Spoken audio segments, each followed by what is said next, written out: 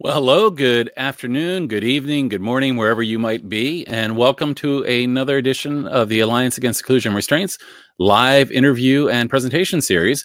My name's Guy Stevens. Really excited to have you here today. We've got a great show in store for you today. In fact, just finished the pre-show discussion, and we were having so much fun that I almost forgot to join in here.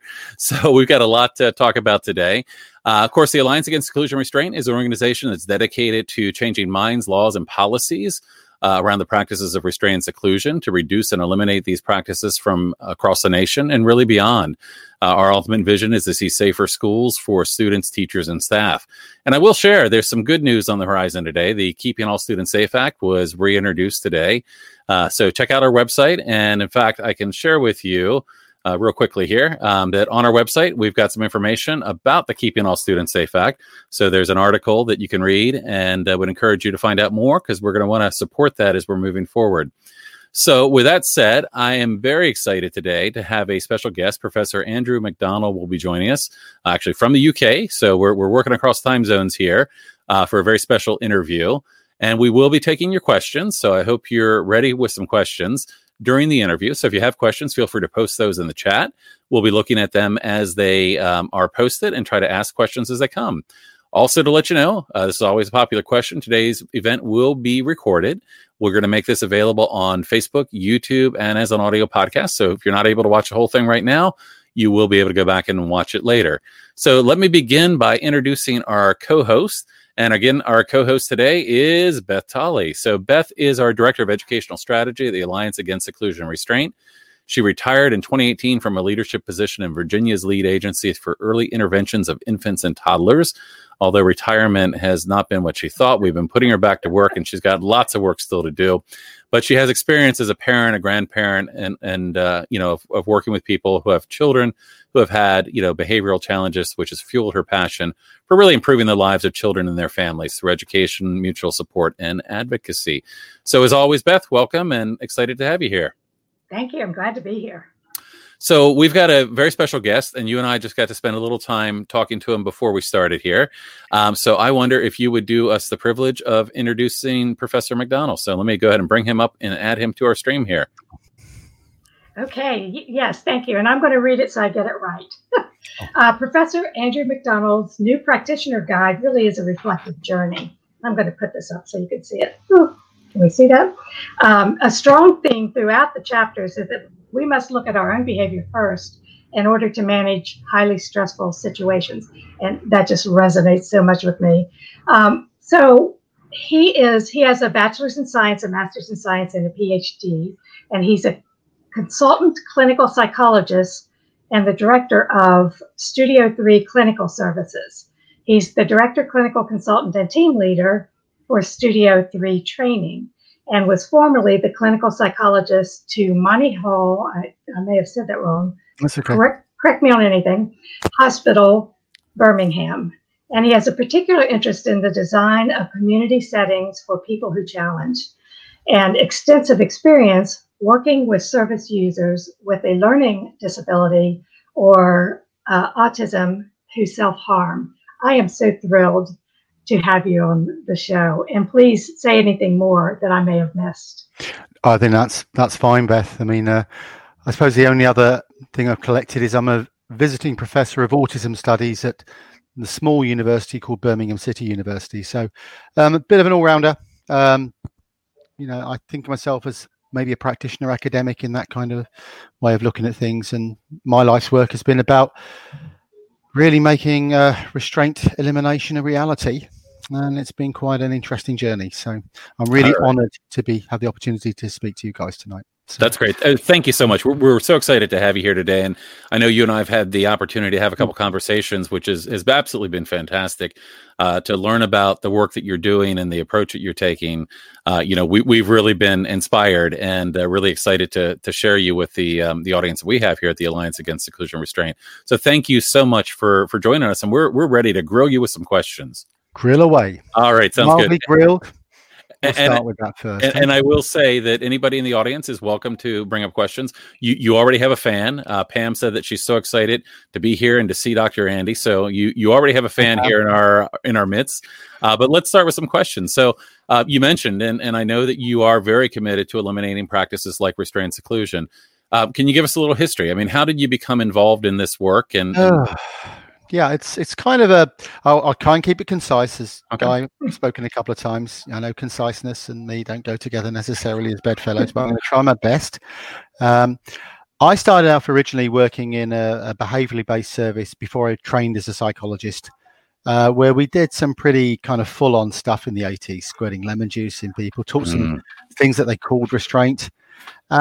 Did my professional training at Birmingham University as a clinical psychologist, but I was going through a little bit of a major life change from my point of view. I kind of got sucked up into the human rights movement in terms of mostly people with intellectual disabilities at the time that I worked with, and also with some people with autism. And really, I got into this area by accident. I was asked to attend a training course as a trainee psychologist on something called managing violence. With hindsight now, you know, in a training course like that, there are going to be some problems. I attended this course. I thought I was quite respectful. The two instructors, who were full of testosterone, it's the only way I would describe it, they got some gym mats out after about 20 minutes of conversation and started to show the moves. So that was 2 days of a living hell as far as I was concerned. For people who don't know me, I probably always had a few anger issues myself, so I managed to contain myself. So at the end of the training, one of the instructors said, I'm a national instructor in a particular training system. I can see you're a psychology trainee. Well, obviously, let me show you a few more things around the physical things we teach. And I said, that's fine. I'm a black belt in the martial art of jiu-jitsu. And while you're on the subject, I think you guys are dangerous. And I think what you're teaching has no rationale, no basis. There's no audience here. Went back and told my boss at the time at Monohil Hospital, name the names, at a certain hospital. And he said, well, the message from the management is design something different. So I got involved, first of all, by thinking, what's the research out there? More full eye on crisis management. And in 1986, 87, you could put it in a thimble. Now you could put it in maybe 3 thimbles, if you want an analogy, possibly even a whole half mug. I know you use cups in your bakery measurement, so maybe a half cup in the analogy. So my original idea was, well, let's design some training. Let's try and evaluate it. It turned into a nightmare. We got lots of training requests, and I was very uncomfortable that the training that we were doing was evolving. And maybe we weren't that confident in whether what we were doing was a big deal or not. So by the time we got to the mid-90s, we formed Studio 3 as an organization, really just partly to protect what we were doing. And then it evolved from there, really. It kind of steamrolled slightly out of control, particularly in certain sectors. Academically, I kind of did 80% of my doctorate on staff training in physical interventions. Lovely subject. Decided I didn't like any of the studies, which is, if you're an academic, you shouldn't like the studies you produce yourself because you can see all the flaws in them. And I left it, like most people do, became my practitioner psychologist. I just abandoned it for maybe a couple of years. And then I got contacted by a wonderful professor at the University of Birmingham who said, you are also an honorary member of staff, so you can have an extension on your completion rate. And at the time, I thought, I don't want one. So I went in deliberately, petulantly, to create a situation, which is what most good psychologists do. You engineer a situation to get the result you want. The result I actually thought about was him saying, you're out of time, forget it. And this man that I barely knew said, I understand from a number of my colleagues that this is 80% done. So I'm writing you an unprecedented extension. They actually said as well that there had been a problem and they'd lost a lot of original files of members of staff's PhDs. So he said, so actually we could register you now if you want. So I completed that around 2005. It was a living hell. I loathed trawling through every published study I could find and unpublished that had the word physical in it, restraint, seclusion, and training. This is the important thing, training. And people talk about evidence base. I think in the first review, we came out of about 100 studies, of which about 12 would meet any kind of rigor, of which maybe 6 from that level of investigation will be any good. And this year, in 2020, partly because of COVID and partly because of pressure from our young team at Studio 3 that we're updating the literature review right now. It'll be updated relevant to January 2020. And I have to say, thimble to a cup, a cup and a half. And it's a fundamental problem we have. We have a multi-billion-dollar industry in terms of crisis management training with no evidence base. You might as well be looking at a car lot, to be blunt. Sure. Can I ask you a question on that? Kind of, and thinking about the evidence-based, ideology that's out there. One of the deficits from that I found and that we found is that oftentimes that evidence doesn't include the impact that it has on the people that it is being used on, or the population's being used. So, taking certain practices that to, someone with autism may in fact be very difficult or even feel abusive. So, I mean, how do you reconcile those things with evidence-based? I think it's actually very easy to reconcile because in North America is the same in Europe. Evidence-based has become politicized to mean one particular methodology. So the inquiry of me talking to you now would not be evidence-based under a narrow definition, which is rubbish. Your accounts are equally valid as me controlling variables scientifically about the outcomes of training. So one of my first studies, it's always interesting, the studies I'm most proud of probably had the least impact. And I published an article about the social validity of restraint methods. That was in 1998. And then I included a study on asking consumers about, look at these methods, which do you like? And they all went, well, we don't like any of them, but there are some we seem to think are okay-ish. But they didn't say they were wonderful. And at the time, I developed this chair restraint method, which we actually abandoned eventually. The main reason is because staff liked it too much. You're not designing a method to say, look, isn't it great that you're not holding someone on the floor anymore? You're still restraining someone. So the logic was the role of consumers became a passion for me. And actually, I'm very lucky that probably around that period of my change empirically was, I didn't throw the baby out with the bathwater, but actually, I remember even for my thesis, I struggled with where am I going to put the accounts of people around this, but it is data. So I think squaring the circle is quite easy because there's another bit I'd like to make on that, Guy, which is that we're not dealing with an experimental variable called restraint that's in a laboratory somewhere like the Moderna vaccine waiting to be tested in a trial. People are being restrained right now. So the technology is already out there and it's very dodgy, the technology. There's not a great evidence base. So you've also got a moral part of research to say, well, let's try and get the best evidence we can in these areas. Would agree with that. But we have a problem about waiting for 10 years for the great randomized control trial that's going to sort everything out, which it won't, because actually these are things happening to people right now. So I think when you take a triangulated approach, which says experimental evidence that manipulates variables, which we all know, right the way through to accounts of individuals, right the way through to the wonderful thing that your organization does as well, which is bringing to people's awareness, and not just necessarily just the awful area of restraint related deaths, but other areas too. I mean, one example, in 2004, I kind of, with another training organization, actually, we decided we wanted to campaign to ban something from the restraint industry. And I said to a colleague, I'm up for banning something. And he actually said at the time, what do you want to ban? I went, not sure I care at one level at the moment. Let's ban something. Let's make an attempt and attack the training industry in the UK. So we actually wrote a charter saying we wanted to ban prone restraint. We couldn't decide what to call the charter, which we wrote in 20 minutes.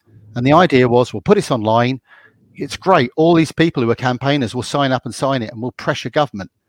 Actually, very few people signed up online. The people who did tended to leave a lot of hostile comments. They were mostly anonymous from the training industry. There was quite a lot of those, somebody's going to die somewhere was one of my favorite.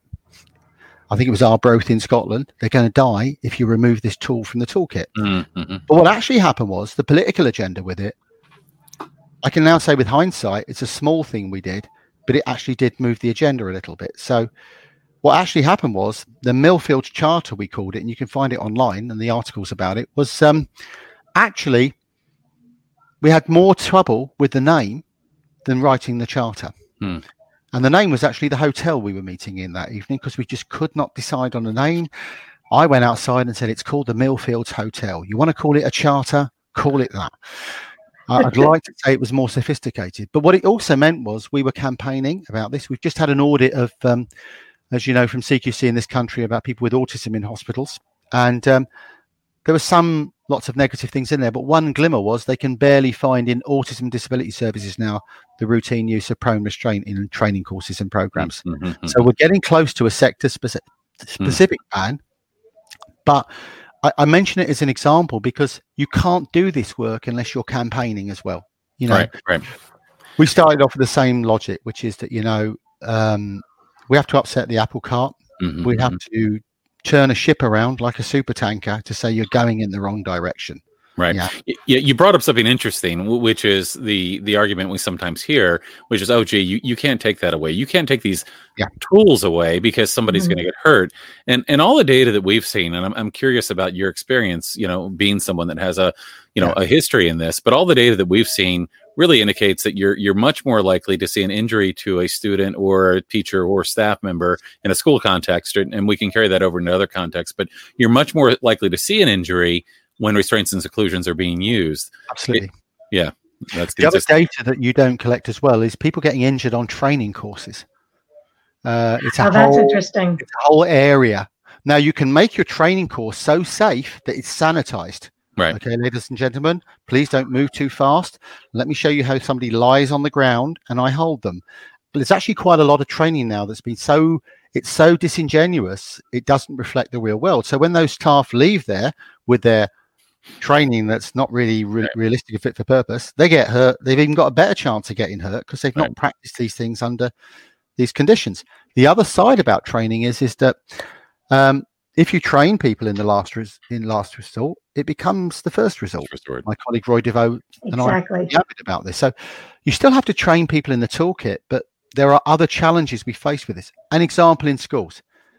If you want to teach someone to regulate who's melting down and who's distressed, they're going to break things. So you don't restrain someone for breaking objects. You evacuate a room. You use planned escape. You may have to physically disengage a pupil from another pupil. That's fine. It's not great. But you're going to have to allow a low demand environment.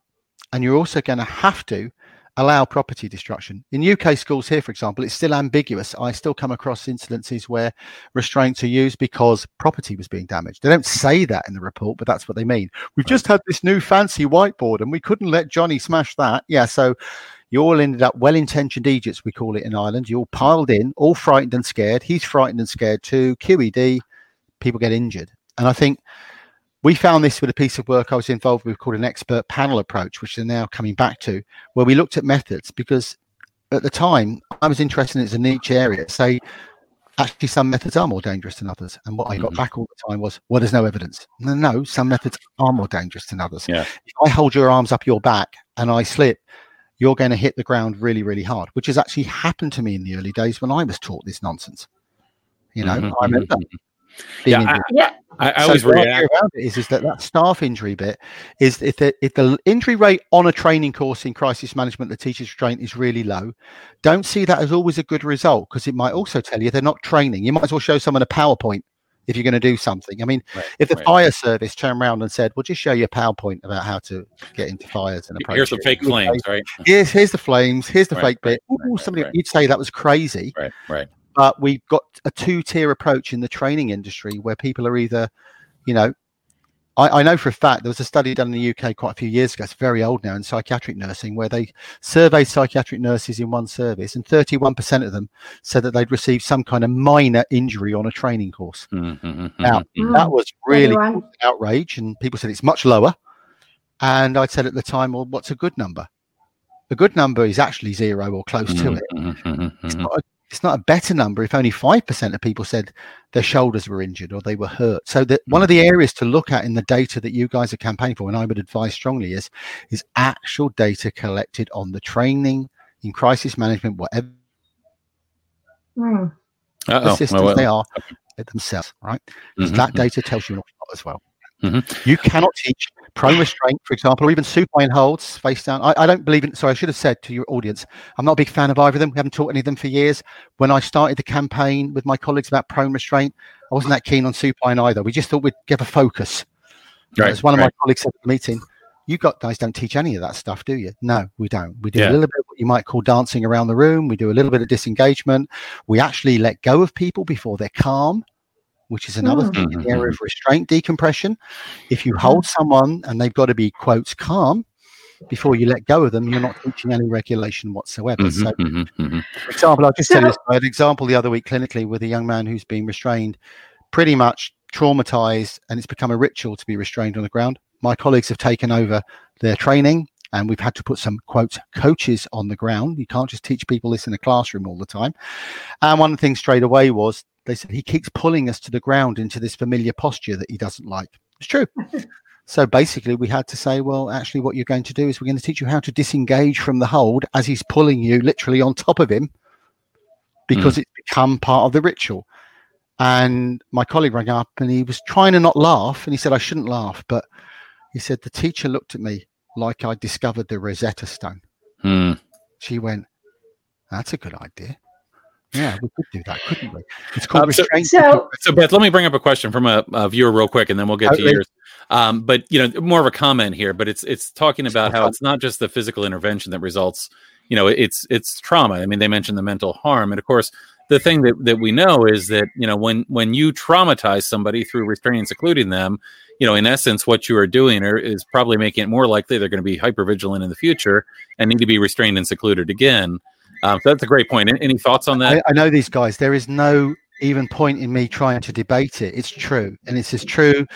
All kinds of interventions when people are hypervigilant are going to have traumatizing properties. And that's both ways. And I keep saying this. It's also for not every member of staff is some monster who wants to go out there and do this.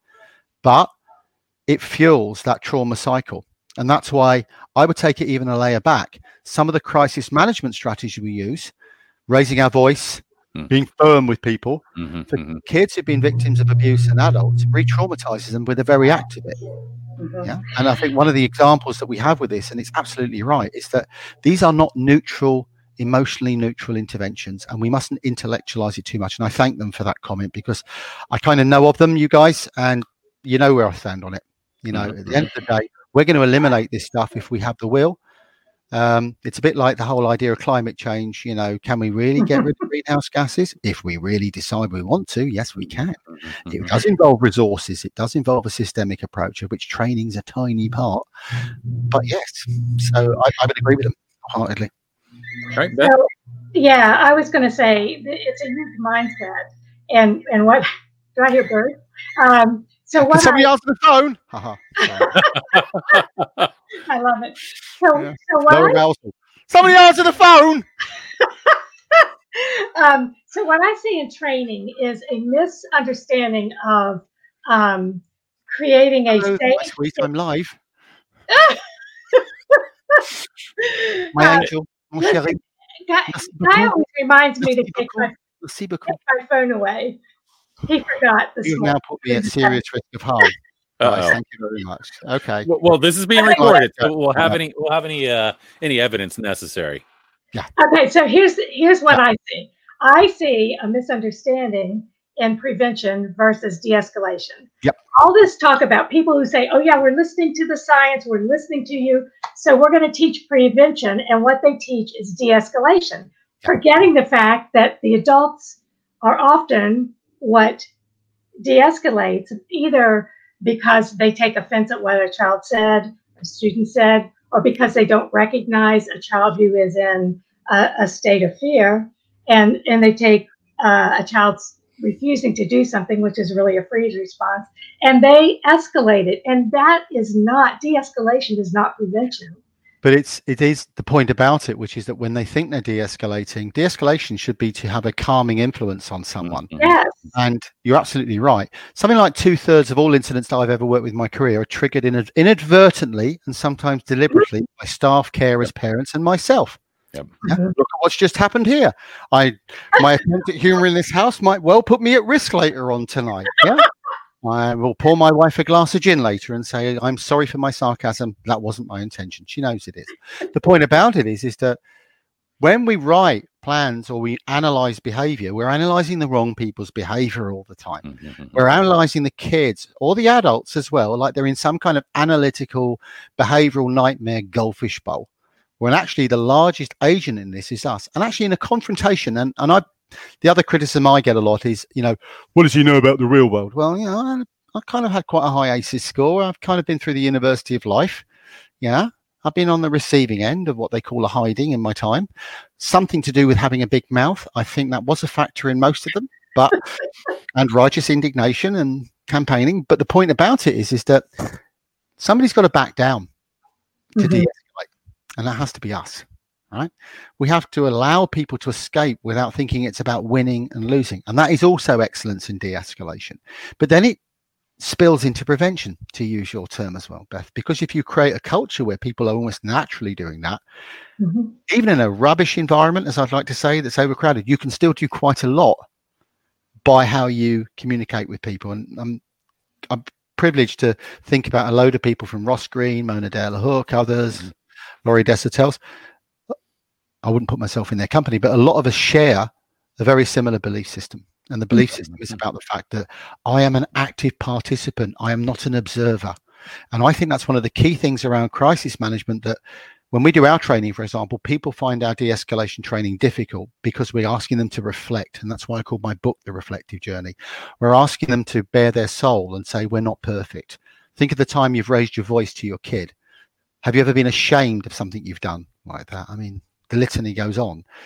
Let's not sanitize people around this area. But if we avoid de-escalation and say, well, we should engineer situations where we never need it, that's not going to help either. De-escalation and good de-escalation means no restraint, right? It means strategic capitulation.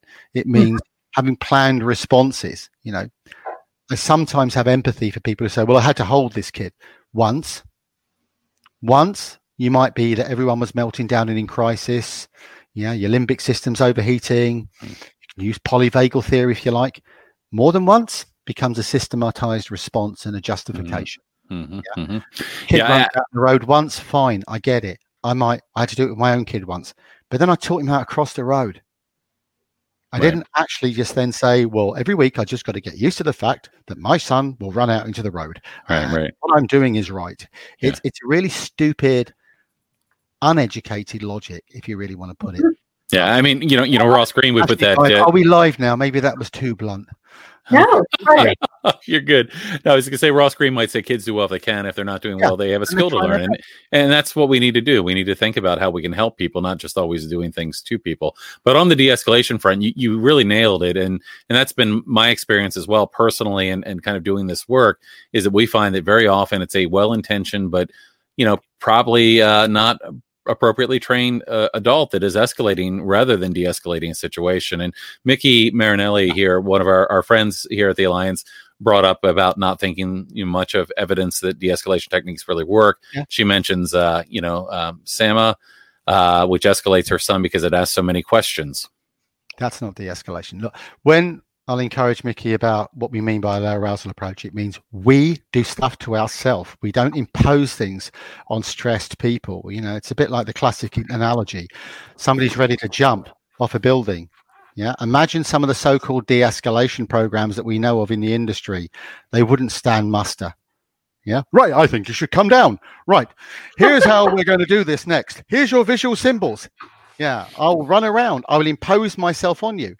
That doesn't work. And I think we got to, and I think they're absolutely right, that we've got to start understanding Beth's point as well, as that what we mean by de-escalation is about person-centered de-escalation, humanistic de-escalation, not just a few tricks that people learn on these training courses. I remember years ago, somebody saying to me, well, for example, if you mirror someone's postures, that calms somebody down. There's some intuitive face validity to the statement, but no evidence worth a damn for these things. And actually, if I stand too close to you, which is evidence, I will increase your arousal. Fact. If I do anything that you perceive as threatening, I will increase your arousal. If I think about someone who's hypervigilant, good de-escalation, and that's what we've tried to do in our model, and it's not the answer, is to say, what would you really do to calm a situation down? And actually, most of the things you come up with are hard because they involve things that we should do, not the child. And it means, I need to take a step back now. I saw one example recently in a school, and I'll say roughly it was in Ireland. I was running a workshop, and when you get a group that are engaged, They came from a specific school. It's about 4 years ago. They were really engaged until we got on to de-escalation. And I could notice their body language change completely. And the reason was I said about planned escape. And then I overheard their conversation and said, you can't use planned escape in your school. Did I say planned escape was let this child run out in the middle of the road in front of a lorry? Because now you're catastrophizing and you're coming up with nonsense. They were a little shocked, by the way. They weren't expecting. I said, I'm really fed up of this. When there's a fire in your school, what happens? And they went, well, there's an area we go to. I said, so go there for de-escalation if you need to. And they went, yeah. I said, what you're doing is you're telling and setting up a straw man argument because you're scared that what you're saying is you want to change. But when we suggest how you can do it in a simple way, you don't like to hear that because you want loads more resources to make this change. And sometimes it's small changes that can make a big difference like that. Right. And I think you're right. Again, this theme, I avoid the word de-escalation a lot in my written work on purpose. Even diffusion and deffusion. I couldn't make up my mind which was appropriate in the late 90s. Is it diffusing or is it defusing like a bomb? In the end, I just came up with a coward's way out and actually stopped using either word and said, we do a low arousal approach. So let's talk about that. So Beth had mentioned your book, The Reflective Journey, A Practitioner's Guide to the Low Arousal Approach. And you've mentioned some elements of low arousal, but can you give us kind of the elevator pitch for what is the low arousal method and how was this developed? It evolved. It came actually out of the training and my practice and my colleagues' work. But actually, first of all, by watching people that I felt safe with. My very first job as an unqualified person was in a behaviourally based unit. It was not a service. And we did some pretty pushy things with people in the 80s. I squirted lemon juice in someone's mouth twice. Never the third time. That was one of my big changes when I discovered the word no, even as a young psychologist. In budding in the future, I'm not doing this, right? But what happened was I started to first of all observe people. I'm a keen observer who are relaxed and calm and exude that. I was also teaching a martial art and I still am not, I keep my world separate, but in my next book, I'm trying to admit that I had two worlds. And I taught it to quite a high level. I'm a demigod in my martial art, retired for many years. Somebody says, what's your title? Demigod. Minor deity. What rank is that? We don't need to know the rank, just a minor deity will do. And one of the things, even in the martial arts world, and I met some pretty impressive people who were very aware of themselves and self-aware, the best practitioners were always calm, always not escalating situations, incredibly confident about their own ability, sometimes overconfident, and you wouldn't notice them in a room. So I tied that with my practice work and people I worked. So the first indicator was there is something in our characteristics that makes a difference, even down to working, and I don't want to take the analogy wrong, working with animals. Yeah. What do you do with this big dog that's there with teeth snarling? Yeah, you show it a card and you tell it to back off. No, you don't. Yeah, you're aware of that. What led on to this was I got very interested in some elements from a sciencey type of view. So one of them was about demand-related challenging behaviors, which is well documented in the behavioral literature. Increase demands, you get more behavior. Very simple relationship. So in a crisis, demand reduction is what you should do. But what I see people do, first of all, I noticed in crisis in a nutshell was they don't stop the demands in a crisis. They keep plowing on with it. It's a bit like the old joke about the Battle of Waterloo. The Duke of Wellington is alleged to have said, the French came on in the same old way and we shot them down in the same old way, to paraphrase him. So what we do when we're panicking is we carry on making demands to a kid and more demands to a kid and more demands to a kid. It's like we're stuck with a broken record. So we knew that demand reduction was part. The second part became my obsession, which was what we do particularly makes a difference. So how we move, our postures, moving slowly, breathing slowly, things that they'll call mindfulness these days, was a second element. The third element I did was about verbal, I hate the word de-escalation, but when in doubt, shut your mouth. All the best people I've ever worked with in crisis situations, they actually say less, not more, as a general rule. They shut up. How many times have you seen people? They just can't be quiet. I did a training course once and I actually put gaffer tape around people's mouths. I wouldn't get away with it these days. It was meant as a joke. They now try for the next hour to communicate. Now we've done this. And I did it myself and I ripped it off after 5 minutes saying, this is living hell for me. But if you ask me to support someone in a crisis, I can do it. So it's a skill. So the last element, which evolved, was about the word cognitive, which is belief systems. So we put the last thing about our kind of reactive approach was you are challenging people's assumptions about behavior. And it's in the original articles I wrote. Very good colleague of mine, Roy DeVoe, who's an academic, said, low arousal is like a slippery eel. I read 5 or 6 different interpretations written by you over the years. And I said, well, it evolves as a concept. He hates it. But what you said in 94 was this. Yeah, well, this is 2020. And what we're saying is that bit about that reflective bit is actually the cornerstone. Now, what we can add on this, and I've got in my book, is there are drivers to this that also fuel into this. Understanding, seeing stress, not the behavior. Understanding trauma. Yeah. Not seeing someone is in control of their behavior all the time. If you watch Nanny 911 and you really believe a 9-month-old baby is screaming to get you out of bed and has a purpose and a plan, you're on the wrong planet. And I used to call it North American something or other in terms of behavioral methodology. I don't anymore, Beth. But basically, this mindset that these kids are so smart and so intelligent in everything they do. They've got a plan for everything. Our rule is when we started looking at attributional research is the more stressed you become, the more you perceive someone as a threat, the more you perceive someone as controlling. So those cognitive elements are in my book now because I think they are quite important in terms of we're talking about changing perception as part of our approach. We're actually saying, well, I see you as a distressed individual, not a collection of behaviors that's going to harm me. I see you as someone traumatized, hence being trauma informed. I used to hate the word meltdown. I love it now. I used to hate it when I was in my pseudoscience period. Oh, we can't use words like meltdown. No, I wouldn't use any other word because it actually depicts what we see sometimes.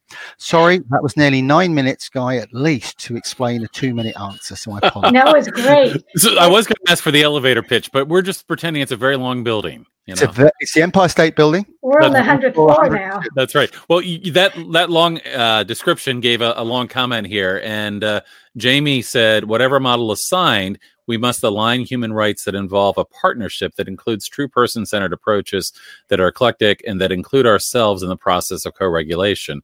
As a person with life experience and as a professional in the field of learning disabilities and autism, I feel that we can reduce/eliminate seclusion restraint, but we must work on ourselves. And when I read that comment, of course, I thought about your book, which on the back of the book talks about being person-centered approaches. So it seems that comment really correlates well with your work. An unfair comment. I work with Jamie. He's a colleague. So okay. That's unfair. Posting that in North America, and I'll get you a drink for that. When COVID allows us to meet in a field again. Okay? I should have known that it was a long comment. It was probably from somebody you know. Spot on. So I wanted to comment, and you know what? My brain just goes when it's here on the comment about assigning motives to behavior. You were talking about the 9-month-old, and what I see is a big barrier, and I'm curious about whether you have the same kind of barrier in the UK. Is that our promoted quote unquote behavior management, and behavior is a word I'd like to get rid of, behavior management. But we weaponize it. You what? We weaponize the word behavior. Mm-hmm. Oh, absolutely. So what I see is that the technical assistance that's provided, the guidance and everything about strategies for having good school culture, safe school, a place where kids can learn, are assigning motive. They assign the motives they assign intention and motives to every behavior. So if a child has issues at school, they get a functional behavior assessment, which will try to see what the function of that behavior was so that it can be addressed. That every behavior is either to get out of something or to get something or whatever, which is so far from the science now. But that is what our country is producing and teaching teachers. Like all good American ideas, you've infected the globe. So one of the problems with that is that I've written an article which caused a little bit of trouble, but it was deliberate. I've written it on my website, and it's called on Studio 3, which is I'm a Behaviorist in Recovery.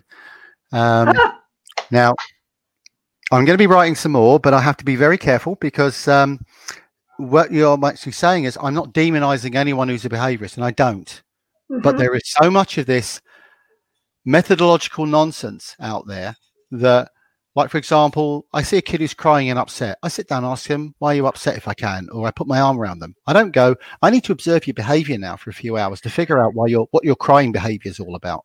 There's a point at which the technology becomes like a cookbook. And that kind of methodological behaviorism I don't sign up to. The other thing as well is when someone is in distress, there's no learning going on. One of the biggest arguments we had in the early days of our training was people saying things like, you're saying to back off in a crisis, but that's reinforcing bad behavior. No, it's not. If you read Skinner, if you read the schedules of reinforcement, my usual answer was, you don't know what you're talking about, even from a behavioral point of view. Mm-hmm. What you're saying is a wish and a desire. Some of the leading experts in my field in PBS that I've got time for, people like Gary Lavinia, who's, Anne Donlan, people from the past that I'm fortunate they trained me. They all said a similar thing. Ted Carr, even a whole raft of names. They all said, in a crisis, there's no learning going on.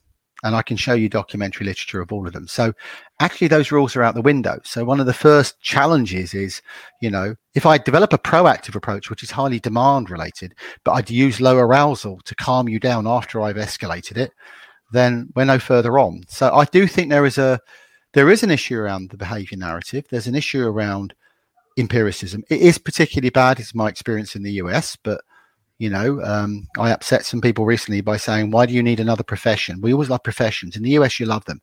Why do you need something called a board certified behavior analyst? What do you need these people for? What do you need psychologists for? Basically, we need to be careful that sometimes they're incredibly good, and I get into trouble on Twitter for this. There are incredibly good behaviorists out there, and they do exist. I know some of my colleagues from the lived experience community don't agree with that necessarily, but they do exist, and they're empathic individuals who usually are less obsessed about the technology. They might do a functional behavior assessment occasionally if it's the wind suits and I'm working with someone with a really complicated set of behaviors and I'm stuck, but they wouldn't be doing it as routine. And I think what people have confused is the methodology. What we found is that we can use the crisis management arguments to actually say, you're not reinforcing anything here. I mean, Laurie Desautel was just finished her book, actually. Thank you for that as well, guys. It's been a joy to read. I'm a groupie. We've discovered a few more people I can be groupies of. I warned the other day that, once you get me as a groupie, that's it for life. Yeah, I'm just like that puppy you try to get rid of. It keeps following you around. And one of the things that she's talking about a lot of time is where discipline comes from alignment, and it also comes from our past experiences. So this urge to discipline people also comes from our parents. The number of times I've heard people misattribute intent to people all the time. In my book, I call it the battle for control. It's perceived control, not actual control. I perceive you as controlling. I perceive you as winning. And this is not some kind of Stepford Wives, Handmaid's Tale novel. This happens in day-to-day practice all the time. So I often say to people, how do you know that? How do you know that? Well, he just knows. The way she looked at me the other day, she smiled like this, just in the corner, and she laughed as she walked away. She knows. Really? That's called nonsense. Yeah? That's your problem, not hers. That's your perception. And I would say the psychologist I adore the most, I'm going to say this guy, is Albert Bandura. He had this one phrase of the many things he said, which is all behavior is about perception. Yeah. And that's what I would hold your audience with. Nope. Regulate, Andrew. I was just going to say, my son, he's autistic, and he, when he would be distressed, he would sometimes smile and inappropriately, and people would always assume that to intent. Now, I knew not long after kind of understanding what was going on that was an indication that he's having a hard time with something, but people would want to put it to intent. So let me move on for a second, because we've got a lot we want to talk to you about. I want to find out a little bit more about your work at Studio 3, what kind of services you offer at Studio 3, and where you're practicing the low arousal approach that you talk about. We have two arms. Originally, we started with our training, mostly in adult services, to be honest, first of all, mostly around the UK and Ireland. There's clusters in different places. In Europe, we developed a large cluster in Denmark, where we've just had a recent evaluation. Sweden, Germany are big clusters of our work in Canada. And for any of our Canadian colleagues, you've been a godsend. You've given me faith in North Americans. Oh, sorry. We don't? No, you did too. But they rekindled my faith. Yeah. All right, we've got to end the interview now. Moving on that segue very quickly. I had to get at least one jibe in. But the thing is that What happened was that we started in disabilities and autism services predominantly. Then it went to children and adults. It expanded in some areas, not others. In mental health, we had a lot of disasters because people found the message too hard, particularly around restraint elimination. But we've got little clusters of the work around that. There's a lot of work to be done for us in that. What you would call traumatized and looked after children, we do a lot of work there. But what happened is in about the mid-1990s, we started getting phone calls. Usually they went like this: your training doesn't work. I've got this kid, I did that, we danced around the room, doesn't work. So we had this caveat that myself and my colleagues would come and visit those places because we felt obligated if we'd done the training. That turned into this beast called consulting. So our consulting organization complements our training organization. You don't have to have our consulting organization to do our training. And an example has been COVID, which is the training company. We didn't have to furlough everyone. We were lucky for lots of reasons. But we decided to retool our training over that period, do more stuff online for free. But our consulting part of the organization actually increased formally. So we are a company for controlling our intellectual property, is how you'll say that. But we're not interested in making large profits. So our spread is still predominantly 80% of it is in the learning disabilities. Autism is probably 45% of the organizations that we support and work with, both clinically in terms of training. But the growing areas are children without any kind of pseudo label or real label. And we try to work in an integrated way. So there are quite a few organizations now, over 50 at least, that operate both our, if you like, behavior clinical consulting model with our training. That those organizations, I think one of them, we've been working with them for 22 years. And that's why I can tell you, I don't want to make silly claims here, but things like physical interventions are an incredible rarity. In fact, in one of those organizations, recently a staff member did get hurt, and it was a big deal for all of us. We were concerned about that member of staff because they have no experience of practicing even our kung fu, as we call it. It's just not really part of the conversation a lot of the time. So we kind of evolved in that way, and that's why the two things go hand in hand. Also, we called ourselves a training system because we don't just do training courses. It's a waste of time to do lots of training courses, pat yourself on the back and go home on a Friday night and say you've done a good job. If you're into organizational culture and change, you sometimes have to be an honest friend. And that's why we probably, guys, somebody said to me recently, we've done pretty well as an organization, but we probably could have been 10 times bigger if we chose to franchise our training. No. If we chose to basically just do training without engaging with organizations. And the third rule was we decided in this work that sometimes the customer's wrong. And we can't just accept every training request that comes in through the door, because sometimes I've got to be careful what I say here. Some organizations want us to sanitize what they're doing by saying, hey, we've got Studio 3 in, and they're doing that bit, but we're going to carry on with this. So it's kind of evolved. So my work now is probably 80% consulting with our team. We have a team of therapists, quite a lot of young psychologists who usually go on to be budding practitioners in the profession in the future, a hardcore team of few psychotherapists, a few psychologists amongst that. But we have a culture of trying to not be too, what's an American term for it? Antsy. We're trying not to have a professional group that all the people who work in my organization, they're real people and they can work on the ground if they have to. And I think sometimes that surprises people. The joke in my organization is that nobody wants me to work in their organization anymore directly on the ground. I was talking to some colleagues actually in Ireland, if they're listening, and one of them said as a joke to a new member of staff, if we really have a problem, the last thing you want is him turning up at the house. He will. And he'll eat food, he'll sit on his settee, he'll probably watch the TV. There'll be no issues with the service users because they have fun and they relax. And there's a bit of truth in it. And he's an absolute pain if we don't practice things and procedurally follow things. I still believe in that. So the approach is very much about how we apply that ethos. One of our most exciting projects is actually with foster families, looked after children. A colleague of mine for years did a little laboratory experiment where he took the principles of low arousal, added a bit of empathy and compassion on top, a little bit about trauma, and decided to train foster families who motivation, as you know, for many foster families is not money. And last year he presented the soft data, which absolutely terrified me because the project had gone really well. And he expected my reaction to be, that's marvelous. I sat in a room thinking, we can't resource this. What have you done?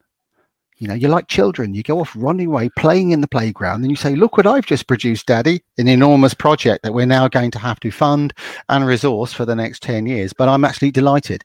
So we've applied our work in schools for the same reason. We've got a program called the LASER program, Low Arousal Supporting Educational Resilience. There's a mouthful, but it's basically applying low arousal to the classroom. And the real unique difference is my colleague, Gareth Maud, was a teacher. He speaks teacher. It's a language. I'm not completely fluent, Beth, in teacher. I'm kind of 80% there, but sometimes there's some linguistic barriers for me. I don't necessarily explain so teacher brings me to a question, which is, you know, you talked about culture earlier. Now you're talking about, you know, in education. Of course, we do a lot of focus here on education, but we're really concerned about restraint and seclusion wherever it might be used. But certainly a lot of the issues that we deal with are around these practices being used in our schools. And you know, one of the things that I've found is that in schools, they vary a lot, and there can be cultures. There can be certain schools where the culture is restraint and seclusion. That's what they use. That is the tool in their toolkit, and there are others that do much better things. So culture is always a hard thing to change. So I would ask you, in kind of the training, you know, whether it's laser or bringing low arousal in, how do people react to that, and then how do you work to implement that change where you may have a resistant population at times? It's a really excellent question, and I think one of the things I would say as well is that the ideal, which we don't always get, is that you want to engage with an organization and see that their leadership, principal at the school or others, engage with the training. If they don't want to do that, that's a red flag for us. I'm too busy. No, we're talking about culture change, or we're talking about further emphasizing the good work that you're doing. So we have to have engagement at that level. So we encourage the fact that our training should be stratified. You want people on the shop floor, you want people all across an organization doing it, but the leaders are really important. And I suppose, if I'm being honest, over the years, we probably weren't good enough in some of those areas with some organizations. Having said that, I work with some adults. I've got to be very careful what I say here. I still have this kind of predilection to, I started off working in institutional environments years ago to close them. And I think that sometimes I quite like going into environments where people are hostile to low arousal. There's a part of me that actually enjoys it. Now, my colleagues don't all enjoy it. I admit that. And in the last few years, we've had a few change projects, one which was linked to a national undercover documentary, and I won't say where, but basically they asked us to go in on the ground, and it was 4 years of a nightmare. It was almost like, what's the argument going to be this week? But the numbers over time, with persistence and resilience, dropped. And I think what you're trying to do is bring some people on board, but there are some individuals, and they're a small minority, who are control freaks, who contaminate this. If the head of a school or an organization is like that, then you can do as much training as you like. You're shoveling sand against the waves. I forgot North America in. Shoveling sand is what I said. Definitely shoveling sand. But that's exactly what you're doing. And I think one of the variables in that is that takes leadership. So when you talk to people and say, okay, tell me not what the policy says, what's your strategy around restraint reduction elimination in your school or service? If they can't answer that, then we get our red flags. Now, what I don't believe is we then just only work with the schools that are great, because that doesn't move the agenda on either. Right. But, you know, if somebody challenges us to go work in some god-awful hellhole with a remit and clear terms of reference and clear communication for a change project, we do accept those from time to time. But what I've learned in the last few years is we can't, as an organization, do too many of those at the same time, because you do get emotionally stretched with it. I have a little joke. Can I say this? I kind of can. I remember I was doing some training in a place where we're going through the change process. They're still using seclusion, still do now actually, but very minimal. We're getting there. 4 years. They know who they are. They know who you are if you're listening to this. But in the middle of the training process, somebody said the training is polarizing our staff. They were kind of indifferent, a lot of them, to the whole idea of de-escalation, low arousal. Now we've either got for or against it. There's nothing in the middle. It's a bit of analogy to what's happened in your politics, really, and ours, and a lot of other places. We're no better. But one of the things that was interesting about it was I was talking to some behaviour support specialists, and I remember a staff had their coat on because one of the plans was, this is a crowded environment. Whenever somebody looks agitated, get them outside. I don't care whether it's rain or shine. We wrote it into their behaviour support plans. So that meant that some staff who liked that thought it was great, and other staff thought it was a real pain, that they had to do this. So in the mix of this conversation, I heard somebody say under their breath, deliberately so I could hear it as they're walking around, it was something low arousal. And they said it again. And my colleagues from the service, one of them got up and I said, what are you doing? He said, I'm not having that. I said, we are making a great deal of success here because that person took the effort to give us that display outside of this office door. Yeah. I'll tell you one little joke. I've got to be careful what I say is they have become quite a good proponent over the years now. We've worn them down is the joke that they actually said. You've worn us down, you lot, about low arousal. Okay, I get it. And yeah, you're never going to bring up that time again. Well, anyone who knows me knows I'll wait my time, maybe another year. When COVID's over, we're in a bar, I'll pick my moment and I'll say out loud, low arousal, eh? The point about it is that these are simple things you can do. Now, that's an institution, for example, that's resourced badly, it's overstaffed, it's horrible, the overcrowded environment, but we got an 80% audit reduction around restraint around high-risk individuals. The environment's not changed, the staff haven't fundamentally changed, but the focus has changed. And sometimes this work does take years, and I think it disheartens. We get a lot of the kind of hero innovators who want to charge in and change something overnight. Some of these places ain't like that. There are other places I've been involved with that I've been involved with closing them, and there are some places that they're a bit like a disease that are too far gone. They're so entrenched in a model that they're never going to change, and you could waste millions of dollars trying to change them. Just open a place next to them with the same government funding with a different ethos. Try not to waste all the time on this. I know the argument with that is often people are in quite abusive cultures, and that I have zero tolerance for that, as you probably are aware. Really. So as a related question to that, so understanding how, and I think you're absolutely right. I mean, these aren't things that go away overnight. It takes people moving in a direction, and it takes some awareness. And I mean, we've all talked about our own stories of when, something kind of went off for us, but, thinking not just about the providers, but the people that are impacted by these interventions, whether they be students in a school or people in a facility of some sort.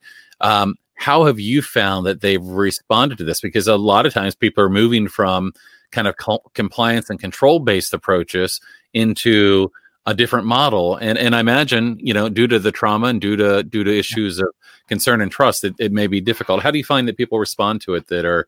Well, I'm an optimist guy. In my book, don't want to plug it, but in my book, I'm trying to be very honest about the fact that I did start off in my work originally. I was a crazy radical behaviorist for at least 2 years.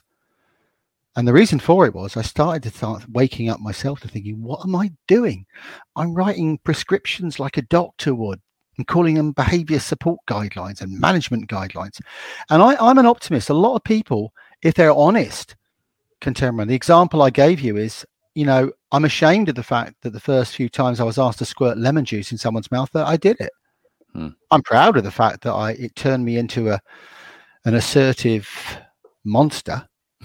And even at the time, I was quite assertive, so I felt doubly ashamed. Why didn't I speak up? Why didn't I just say, look, we're crossing a line here, guys? And I think what I've learned from it is that a lot of people can change, but it's not easy because you've got to be honest. And to be truly reflective, you've got to be open to that. And you've got to understand that we're fallible human beings. We're not perfect. I'm not perfect. My wife will tell you that right now before she plans to end my life anytime soon for being sarcastic. I'm only kidding. She's very long suffering, 30 years plus marriage. Yeah. 4 children plus me. So it's quite difficult for her. And one of the things that we joke about, but on the serious side with this is that to change, you have to say to that individual, do you feel comfortable about the things? And often when I'm working in cultures around restraint, not everyone does feel comfortable. One little thing I checked tonight, I published a pedestrian article in 1996. It's actually one of the first articles on seclusion elimination. It was published in a nursing journal in the UK. It was a case study. I worked there. It was a ward. The hospital policy said we had to use seclusion. No, we didn't want to do it. So what we did was we took the door off the seclusion room and hid it. With the ward manager's approval, leadership, with my approval. No one asked us, gave us permission to do it. But we did discover, he's long since dead now, so I could say it, that my spies in the institution told me that it was still being used. A guy was blocking the door, one of the night staff. So our next idea was to buy a small gym, tiny, that was really heavy, and we put it in there. And then we heard, and it doesn't go in the article, but the article just says we eliminated seclusion from this place, was that we discovered that same member of staff was so passionately frightened that we'd taken away his survival blanket that he put his back out trying to remove the gym one night at the start of his shift. So he was off sick for 4 months because he slipped a disc trying to lift this heavy device out of the room with a friend. What we found was, we said, we'll only trial it in this one area, but it was the only area in the hospital that still used seclusion. So actually, when we wrote it up as a case study, I remember getting feedback from colleagues saying, rubbish. No, that's all we did. We just agreed, we're not going to do this. Yeah, we know the hospital policy, it's closed now, so I can say this, took 4 years to change, but we'd already eradicated seclusion. But they still needed another 4 years of committees and specialist groups to figure out when to decommission the room, which no longer existed. So one of the things that we've got to understand is that these are people's security blankets. And when we're looking at this, I don't buy into the argument that seclusion is nice, restraint less nice. You have to get someone into a seclusion room, and in my experience, they don't walk in there freely and willingly. In the UK at the moment, we discovered a counting error that the Department of Health was classifying seclusion as separate from restraint. So they weren't summating the numbers. So, you know, they would say we had 8,000 seclusions in mental health services in a year, as an example, slightly higher than that. But we only had 16,000 restraints. Well, actually, all the seclusions involve restraint bar about 2, but you've classified them as something different. So you've actually reduced your restraint level by 1/3 by stupid accounting. So that's changing now, because again, it was that actually wasn't even malevolent. The word I would use for it was stupid. Honest. We've often questioned that as well. That we'll often see data that indicates that there are fewer restraints than seclusions at times, and we always ponder how you can possibly put someone in a room or space against their will without having to previously restrain them. I mean, it doesn't make any sense that if and truly it is against their will, how you get them there. Seems like the two always need to be connected. And the term is it's disingenuous. Often when we look at methodologies and what people publish, it's actually nonsense. You know, I remember my very first conference I went to was in Paris in 1990. I was talking about the social validity of restraint, my first big deal, big audience, great food, good wine. And there was an American psychologist in the audience who tried to tell me that they used a buzzer system in his institution, and people walked in when they heard the buzzer. It was conditioning. And I avoided him for the rest of the conference.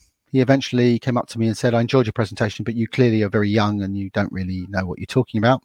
That's to paraphrase the essence. He was politer than that.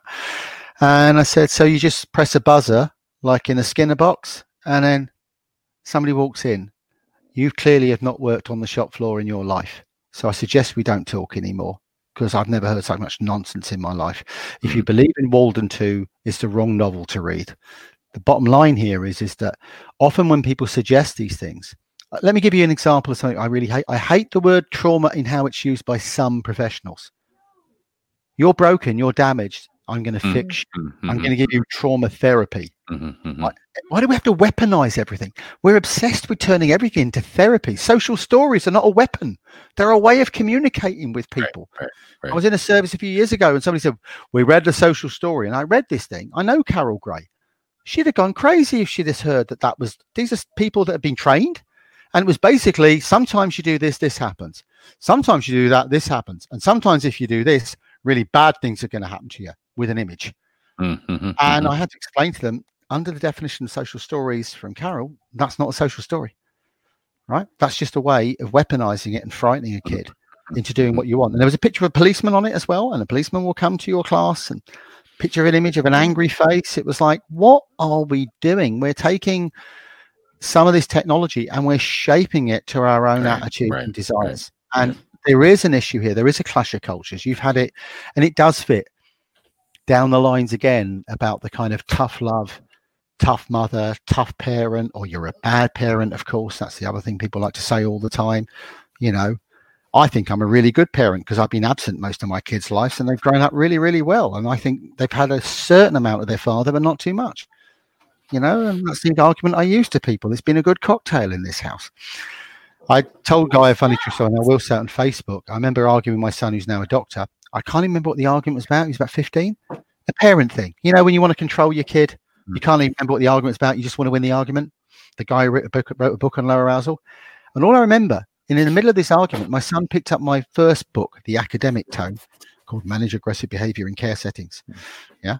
Applying the low arousal approach. And he held it up in front of my face and said, have you ever read any of this stuff? It was the best put down I've experienced in years. I stood there going, you what? What did you just say? Have you read this? Within 5 minutes, I'd rationalized that to a glass of wine, saying, that's my boy. He'll go far. Yeah, use the brain there.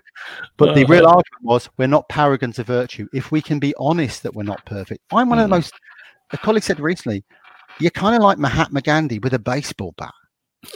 And I took that as a compliment. He said, you've got the pacifist stuff, but in the right circumstances, you kind of get really annoyed. What I get annoyed about is the fact that we're all in this together, and we have to call out. We do have to call out bad practice. We do have to do developmental things, and we have to be honest. I mean, my article that I told you about, Beth, I got a slating from one person who on social media who said, you clearly don't understand Skinner. What I wanted to text back was, go boil your head. You can't do that. You don't role model someone else's bile by doing it back yourself. My argument was, why is this person so angry? And they're angry because it's challenging some very core beliefs that they have. I'm not saying every behaviorist in the planet should be executed, but I'm saying the methodological types, they have no place. They're dinosaurs. They will be eradicated eventually. We will look at them in 165 million years' time and say, who are these people? What did they do? Why did they weaponize behavior all of the time? So I think you do put the things together, and that's why the low arousal approach for me, it is, I don't like the word philosophy because it started off as a set of de-escalation strategies, but there are a lot of philosophical underpinnings of pacifism and non-violence in what we do. And we make no bones about that. And, you know, you start by saying, well, you're not going to put that person on the floor again. I can't just expect by regulations you stop doing that. I have to teach you some alternatives. Otherwise, I'm just as dumb as the last person who's walked in and identified a problem. Yeah. And that's where this all started and evolved. And, you know, there's so much more to learn. I learned so much from, you talked about people with lived experience of all kinds. You know, one of the phrases I learned as a young psychologist was never tell someone you understand unless you've experienced what they're experiencing. Never use the word. And when I was a young psychologist, I remember working with a very famous cognitive therapist who took me around with him to show me how good he was. And he kept on saying to this person who was suicidal, I understand. We got back and said, what did you think of that? And I said, have you ever tried to kill yourself? It's the lowest grade I got in my entire professional training, right? It was a low grade. My other supervisor said, I don't want to know the details, but you've clearly upset our colleague. I said, well, I just don't like the word I understand. I try to understand, I empathize with you, but I'm not you. And it's arrogant of me to assume that. And so when we talk about empathic approaches, I want to finish an example. My colleague Damien Milton in the UK, who I adore his work, he talks about double empathy. And double empathy isn't just an idea in autism, it's an idea in all our fields. What we're teaching people around de-escalation, low arousal is to empathize with that person. That's not a piece of meat, that's a human being. And how would I really want to be treated myself if I was that distressed? Drowning. I want someone to help me. What I wouldn't want is someone to tell me what to do. And I think that's the essence of it. And I think, you know, understanding behavior, understanding perception, seeing that we're fallible, that's the other part of this.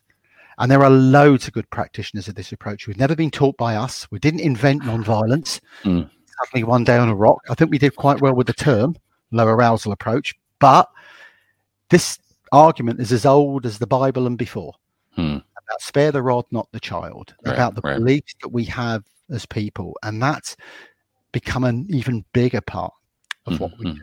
But for young staff in services, why I still believe in better training in that middle bit around de-escalation is it gives them confidence, and confident people make better decisions. They get less stressed, they stop personalizing things, and they become a little bit more chilled. I wonder in the future a service where we can give all the medication to the staff and leave it alone from the service users. Hey, you're all going to take your shot today of Risperdal. Right, it's going to take the edge off the day, and your form filling will be a lot easier. I say it as a joke, as a parallel, but the example is we are looking at the wrong people's behaviour. Right. I want to be careful. I'm not blaming everyone. It's not a blame narrative. Right. It's science. We are part of an interaction. Stress is contagious. Emotions are contagious. Fear is contagious. Right. So you need to get people to reflect on that, and it's actually very difficult for some people. They don't really want to focus on that because it's uncomfortable. And so I keep telling people now, we're only as good as the last situations that we've managed. Never mind about your history and your track record. I could equally be in our food queues in a supermarket in a few weeks' time and blow everything. All right, that's a joke, by the way. Nearly did a few weeks ago. I can't stand rudeness. When people are being rude and bullying other people, I don't really respond well to that. I'm not. Really, are you rude back? No, I'm just kidding. I do have a question about I'm going to come to the United States once you've got rid of your what does it call it, COVID? Oh yeah. I think that'll be a while. I'll save my joke for that. So I want to go to places like Minnesota, North Dakota. Come to Richmond. I've been Virginia. to Richmond. Quite a nice place. Virginia. It's quite a nice place. Yeah, Virginia. Yeah, it's all right. It's quite nice. All right. So I wanted to ask you a question about parents. And before I ask the question, I came to this originally as a parent of kids who struggled. But I also have a background in developmental services and disability. But one of the things that I struggled with as a parent was feeling like, and this may have been just me unique, but feeling like I was being judged as a parent and I better do this. It didn't feel right, but this is what people were expecting me to do. Got a lot of bad advice, had done a lot of things I wish I hadn't done in my life. But the experts were advising, this stuff. And I wonder, as we look at, so I have really two questions. One is, does your, yes. Right, see, I told you about this before that I go off on different tangents, but I think parents are utilized and under included in being the solution to the problem. Yep. And so one of my questions was, do you include specific training for parents, or do you include we have both worlds. Okay. Where people are not comfortable being around other individuals, and of course there's low arousal training solely for parents, and that's usually when people are not feeling listened to. Often, where possible, we want that led by parents or people with lived experience rather than people like me. Our laser school program, my colleague Gareth, a little anecdote on it recently. He got asked by a school, can we include the parents on this program? And his words to them was, it says it's a holistic approach. I hope you understand that this should be open to all the parents in your school doing this program. It's about encouraging dialogue rather than experts by experience. And that doesn't mean to say that every parent is right. It doesn't mean to say that every educator is right. But yeah, I mean, I discovered in the crisis management field, we were doing all this wonderful training for organizations, and parents and families didn't get anything. That's why most of the training we do for families is pro bono, because I'll be honest, in the UK particularly, and Ireland, there is no money. We have to subsidize it, and that's fine. That's part of our mission. We can't subsidize the world. But you start with that premise. And also from a crisis management point of view, if you're a parent with a kid in a school who has challenges, you want to know what sort of stuff people are being taught. You want to experience it. You want to be their critical friend. We can't compartmentalize it and say, this is our training. You make do at home, do your own thing. So absolutely. And I think increasingly over the next few years, we're going to be really making things. There's a colleague of mine, Linda Woodcock. She wrote a book called Managing Family Meltdown with another colleague of mine, Andrea Page, and it's written particularly for parents.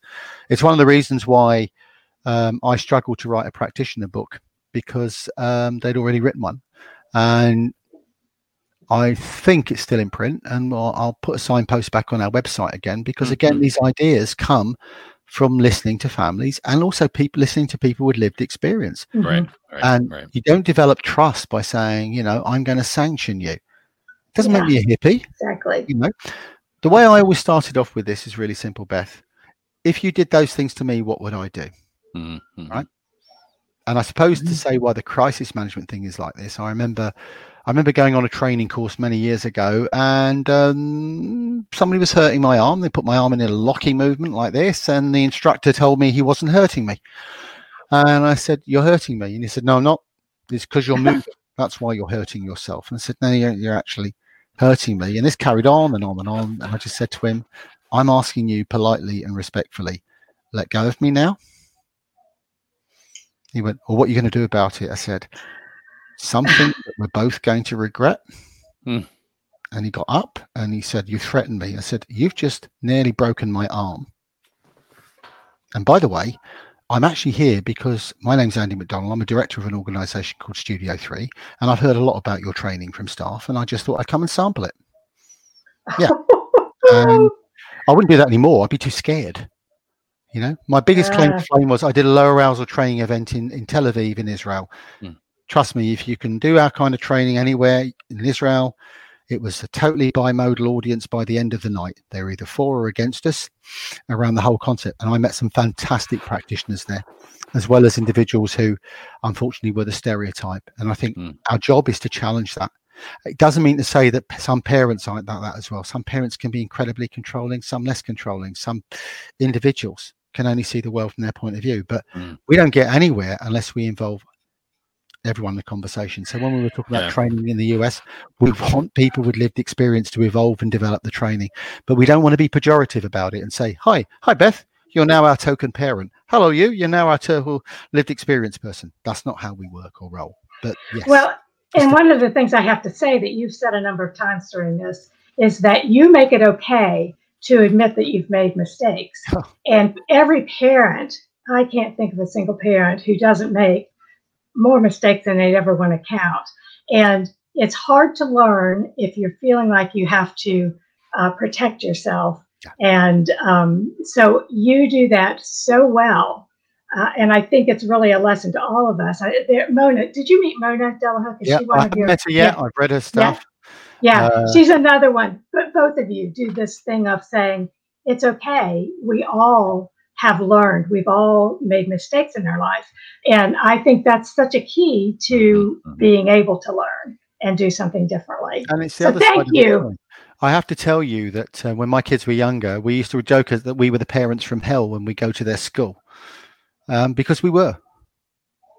What did you do? We would just ask lots of very, very probing questions. What are you doing now? What are you doing with this? What are you doing with that? What's your approach to dyslexia? What's your approach to this?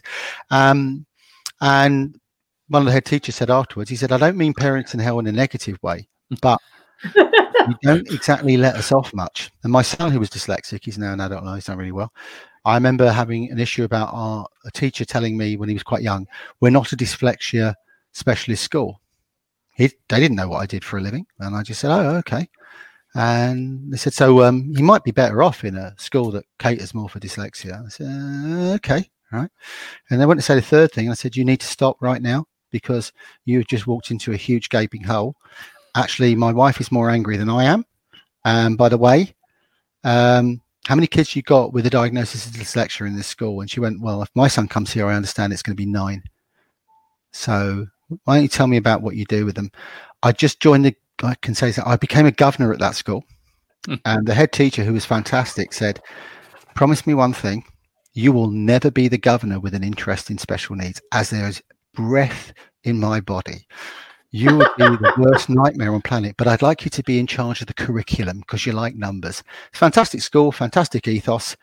But what we have to say is that we were lucky, middle-class parents. We could have the time to do those things. And I think sometimes, we've gone to this them and us culture. You've experienced it, and I'm going to say this without joking, in the US. We know that human nature is actually about division. It's about them and us. It's about the other people. You've experienced it in your election. We've had it here, as I keep telling people all the time. You can tell which way I would vote on something because my parents were Irish and I'm the son of immigrants. Simple as that. I don't need to say anymore. Yeah. I don't see somebody coming across the channel in a boat as someone that we should turn back. We're one of the wealthiest countries in the world. Stop it. But that value base is about the fact that we have to break down these barriers. And sometimes we need to do that with individuals and families. Guy, you asked me a question early on about how people receive this.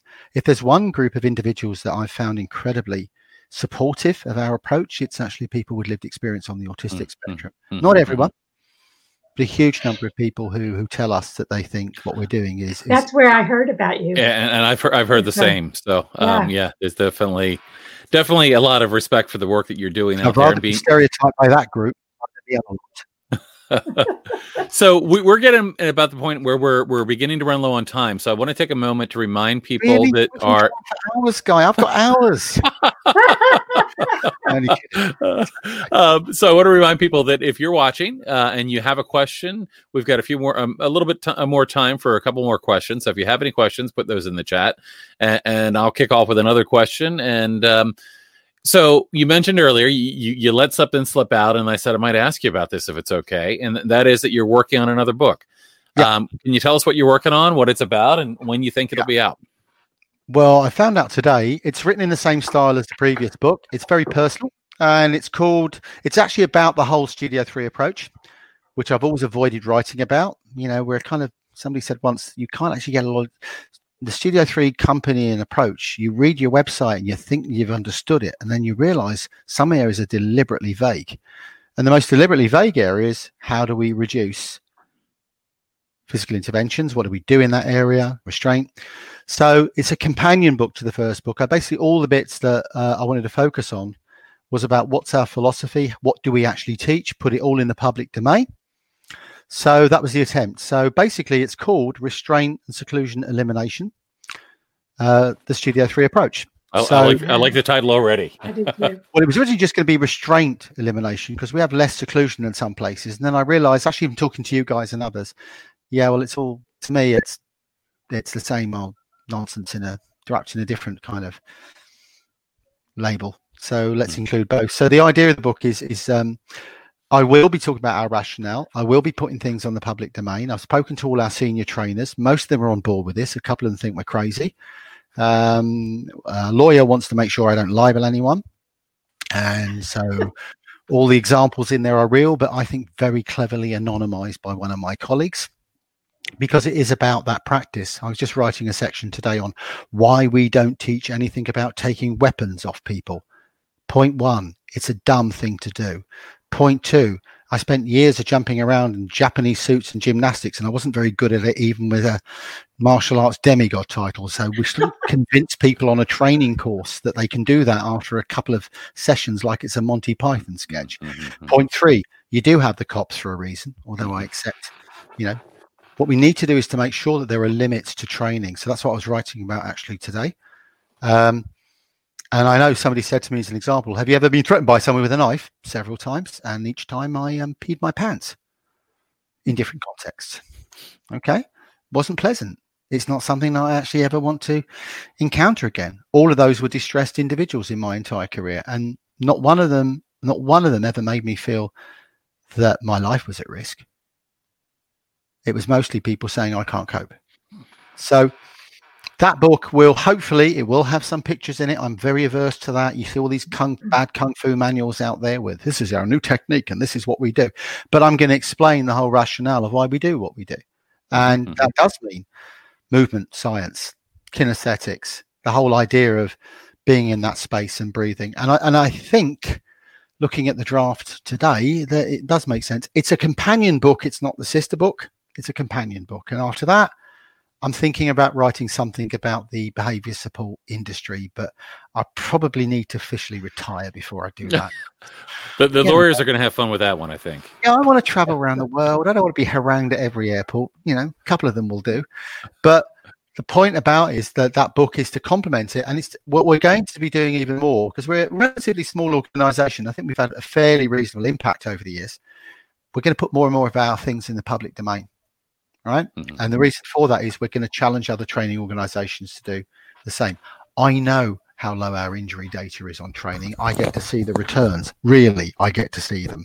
I also know that's not true for a lot of organizations out there. I don't even know how they get insured, some of these organizations. You have people hurt on training courses, people, literally feeling uncomfortable and getting injured. And as I said, our challenge, and I'm putting it in the book, is the sanitized training, which you might as well just give people a novel to read and just say, read that, because we're actually not going to do anything that causes any slips or falls on this training course. But when you go out into the real world, you won't have a mat that we've taught you.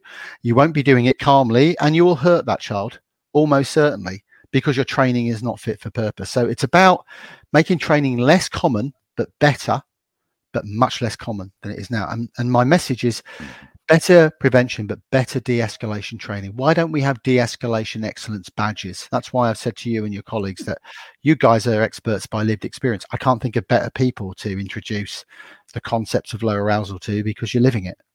And so, yeah, you guys should be people training in de-escalation excellence. How many times do you hear, well, we've had a restraint with a kid and we're having more restraints. What we need to do is a de-escalation excellence program. No, what you hear is, let's teach them more kung fu to these teachers or staff who are frightened and scared. It's a kind of crazy paradigm. So I hope to address some of that in the book. As I said, there will be at least 2 lawyers looking at it before it's published, and I hope the target date to publish it is January 2021. So it'll be great for you guys because you'll probably be in lockdown. Yeah, we will. Also, don't joke about these things. I think one of the things is that there's a lot of good that's come out of COVID-19, not all just bad. And I just hope we keep the momentum going with it. I've discovered I have neighbours where I live. I didn't really realise they existed really for quite a few years. And I'm ashamed about that. As you can see, I'm a fairly social guy. And in the summer, to finish with, one of our neighbours was sitting outside under the rules with a glass of wine in the middle of you would call it the sidewalk. And he said, I've lived here 25 years and I used to see you drive off in your car early in the morning. We didn't know what you guys did. And I apologized to him and said, I'm really sorry. I work in human services. I'm a quite social guy, but not when I get home, obviously. When I get home, my world changes to this context and nothing else.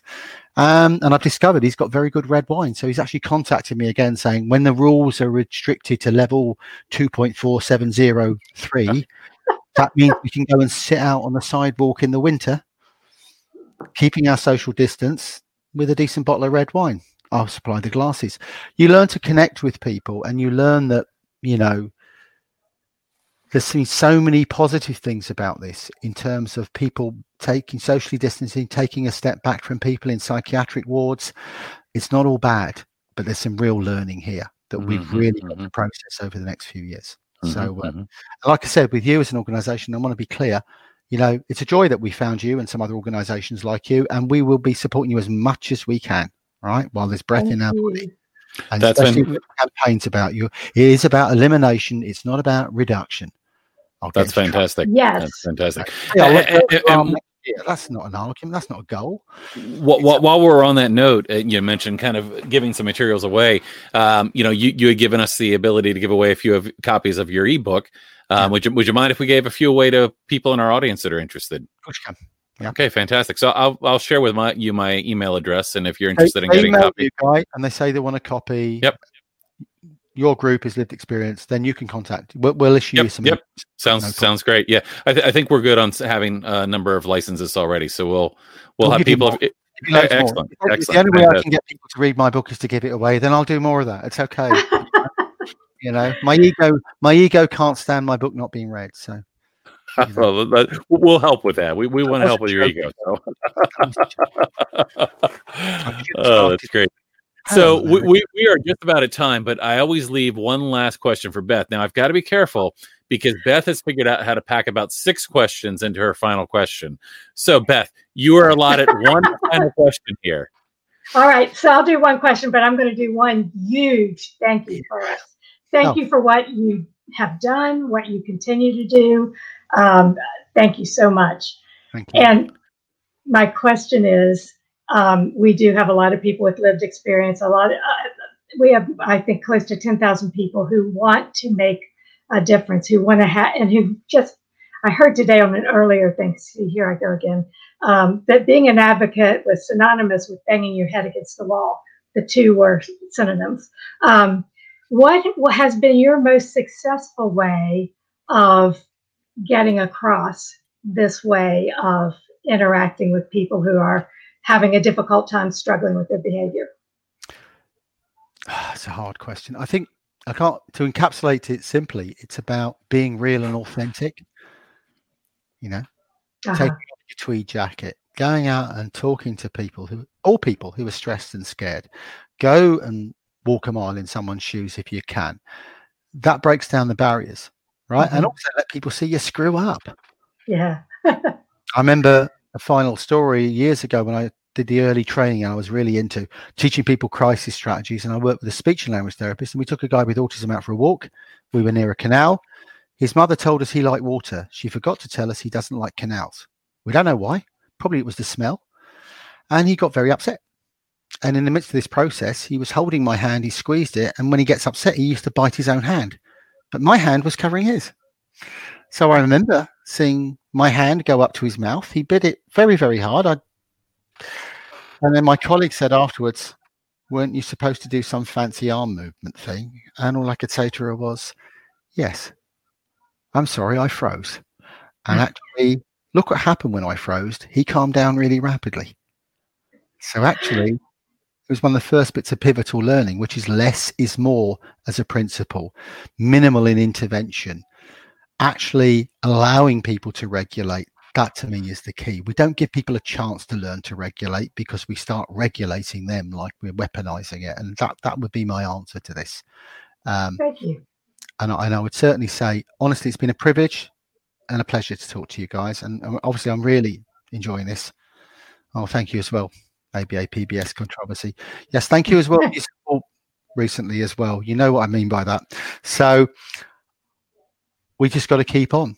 Absolutely. Yeah, this has been great.